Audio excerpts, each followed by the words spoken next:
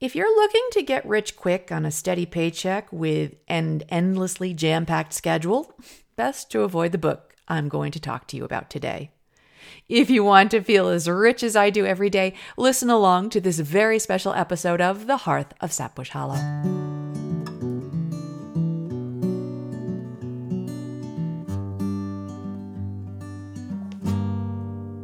It was a cold, wild winter. You were sleeping on my shoulder. I was praying that the raging storm would stay a little longer. With your feet up on the dashboard of my summer dream in Westwood, I was hoping that we'd wake up to the softest of spring mornings, humming do do do do do do do do.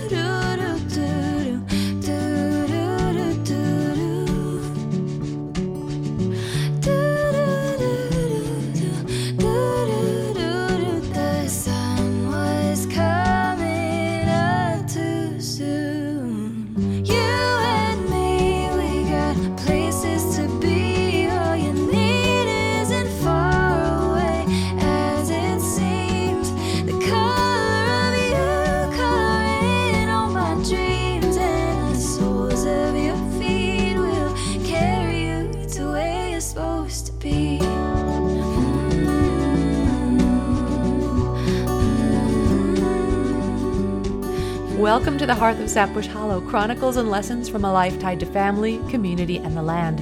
I'm Shannon Hayes, and I operate Sapbush Hollow Farm with 3 generations of my family in the northern Catskill Mountains of upstate New York. I'm the chef owner of Sapbush Cafe, a farm-to-table and neighbor-to-neighbor experience, open Saturdays 9 to 2 in our tiny hamlet of West Fulton. And I'm also the author of a few books, including Radical Homemakers, The Grass-Fed Gourmet, and my newest title, Redefining Rich, which is due out from Ben Bella Books August 10th, and which is the subject of today's special podcast. This week, I'm taking a break from my weekly essays to read an excerpt from the preface of Redefining Rich. My hope is that you'll be curious enough about the book to help me with its launch.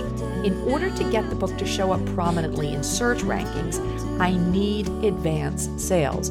In order to get widespread attention, I need grassroots word-of-mouth help. If you can pre-order the book and or join the launch team to help with this, I'd be deeply grateful. So listen to the end to find out about the launch team details. I hope you enjoy it. The note was on the counter when I went to wipe it down after closing. You give me hope. Thanks for feeding me with love and the coffee. I don't know who left it. I don't know what happened that day to prompt the customer to snatch the sticky pad and permanent marker from beside the register and scrawl those words. But in that moment, as I held that tiny slip of paper between my fingers, I felt like someone had seen us. I mean, sure, lots of people pass through the doors of the cafe. Some stay for a meal, some hang out at the counter and drink coffee with the regulars. Some are there to buy our farm-raised meats to take home and cook. Lots of people see us.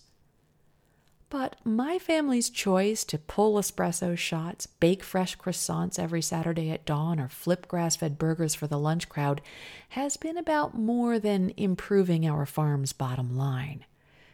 It's about giving our community a little boost, creating a space for neighbors to chat, helping newcomers find trailheads and swimming holes, and reminding the world that our town is a sacred space worthy of love and protection. More than that, the cafe has become an extension of Bob's and my home kitchen, a place where we can offer up nutrient-dense food served with so much love that it nourishes and restores body, mind, and spirit. Actually, the cafe is an extension of our entire family. Our daughters work the espresso bar and wait tables. Mom hosts. Dad comes in after chores to help wash dishes and do short-order cooking. Bob and I cook all week to be ready for Saturdays. Then we clean floors, scrub toilets, and plan menus, just like we do at home. Surely there are lots of mom-and-pop businesses across the world doing something like what we're doing. Why then did this customer need to write that note? Whoever it was had recognized something. While I didn't fully understand, I treasured it and taped it up beside the register. I think that note was a harbinger that I was to be visited by 3 spirits.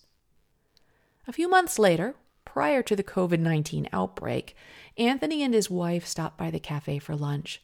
He's our coffee roaster. Anthony and Vivian live just outside of Harlem, and they have a little farmhouse up here to escape to when they need to get away from the hustle.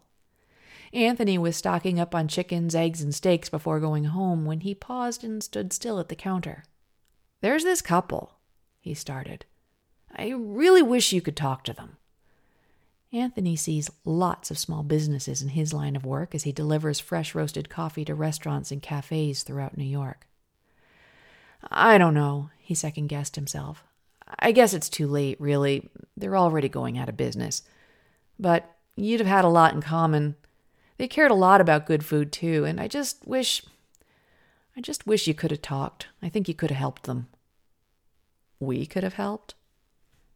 "They felt like they had to make a choice," he explained. "Their business or their family. And you guys, well, you just seem to get energy from all this. It doesn't feel like you're making that choice. It's like the business makes your family stronger." He didn't say anything more, but I saw him glance up at the note taped beside the register before he left. I tried to think about what the differences might have been, what lessons we've learned that would justify Anthony's observation. I began writing down some ideas. A few months later, I received an email from one of my longtime readers and a fellow mom. Like me, she has had to negotiate our culture's expectations that an educated woman needs to have a job to have worth, even when her children needed her to be fully present at home. Like me, she still felt called to make her mark on the world, but that mark should make the world friendlier to families on the planet, not shred them to pieces. Speaking of her conversations with her peers, she wrote, "I feel like we're all being asked to show up right now in ways we may have never imagined. In doing so, a lot of us are searching for ways to exist outside of the corporate, capitalistic, hierarchical structures that we were born into. This is a topic among my friends. Not only are we being asked to show up as herbalists, ancestral nutritionists, therapists, or self-taught teachers, but as mothers. We're trying to negotiate how to show up to this work that feels so important without undervaluing ourselves and the systems that don't value us." She was writing to ask a question, but maybe it was more of a challenge. How do you negotiate the time and energy cost of your soul's work, especially from your perspective as someone who runs many entrepreneurial ventures and has been experimenting with balancing those ventures with a fully lived life? I think we desperately need to hear what you have to say. And there was that darn note again, swirling in my brain. How, in the face of crisis and economic hardship and cultural upheaval, do we step forward with our callings to give hope and build community, to restore our planet's natural wealth? How do we do it all and still enjoy life and guarantee adequate cash flow? The final spirit visited me at midnight during a party one Christmas Eve. He came in the form of a young organic farmer, a bright spot in our community, a source of pride for all of us. When I picture the future of farming, I picture him and his family. But as I settled in to catch up with him, he took a long draw off his beer and shared with me a litany of woes. He couldn't make ends meet. He didn't have the time he needed for his partner or for his kids. The organic and sustainable farming dream was, in his words, complete and utter bullshit. I couldn't help physically drawing away from him. My life has been built on the organic and sustainable farming dream. But he didn't let me back away. He leaned forward right into my face. "I don't know how you're making it," he hissed, "but you can't be making it legally." His words sat with me all day on Christmas. When we reopened the cafe the next Saturday, I went in and stared at that note beside my register. That was it. It was time to write. Suddenly, the lessons I needed to share were clear, and I couldn't pour the words onto the page fast enough.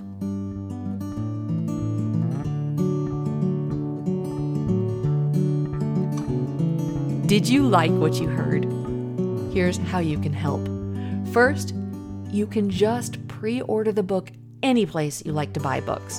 While I'd like to give it away to everyone for free, that doesn't help with raising awareness of it. So please pre-order. Second, if you've pre-ordered and you can help a bit with the publicity, even better. You can help me get the word out and earn a summer-long discount at our online farm store.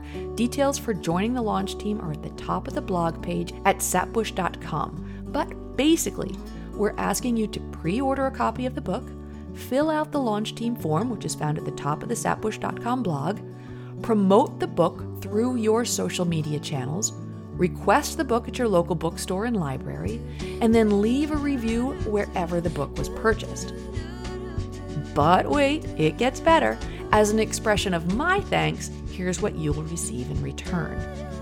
A 15% discount code for anything in the online store at sapbushfarmstore.com, good through July 31st. A free digital chapter from the book in advance of the release date. Entry into a giveaway for a signed copy of the book and a throw blanket from my store.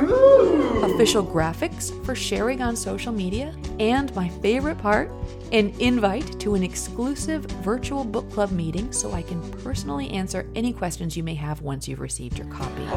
So please sign up. Just go to sapbush.com, click on the blog, and the details are at the top.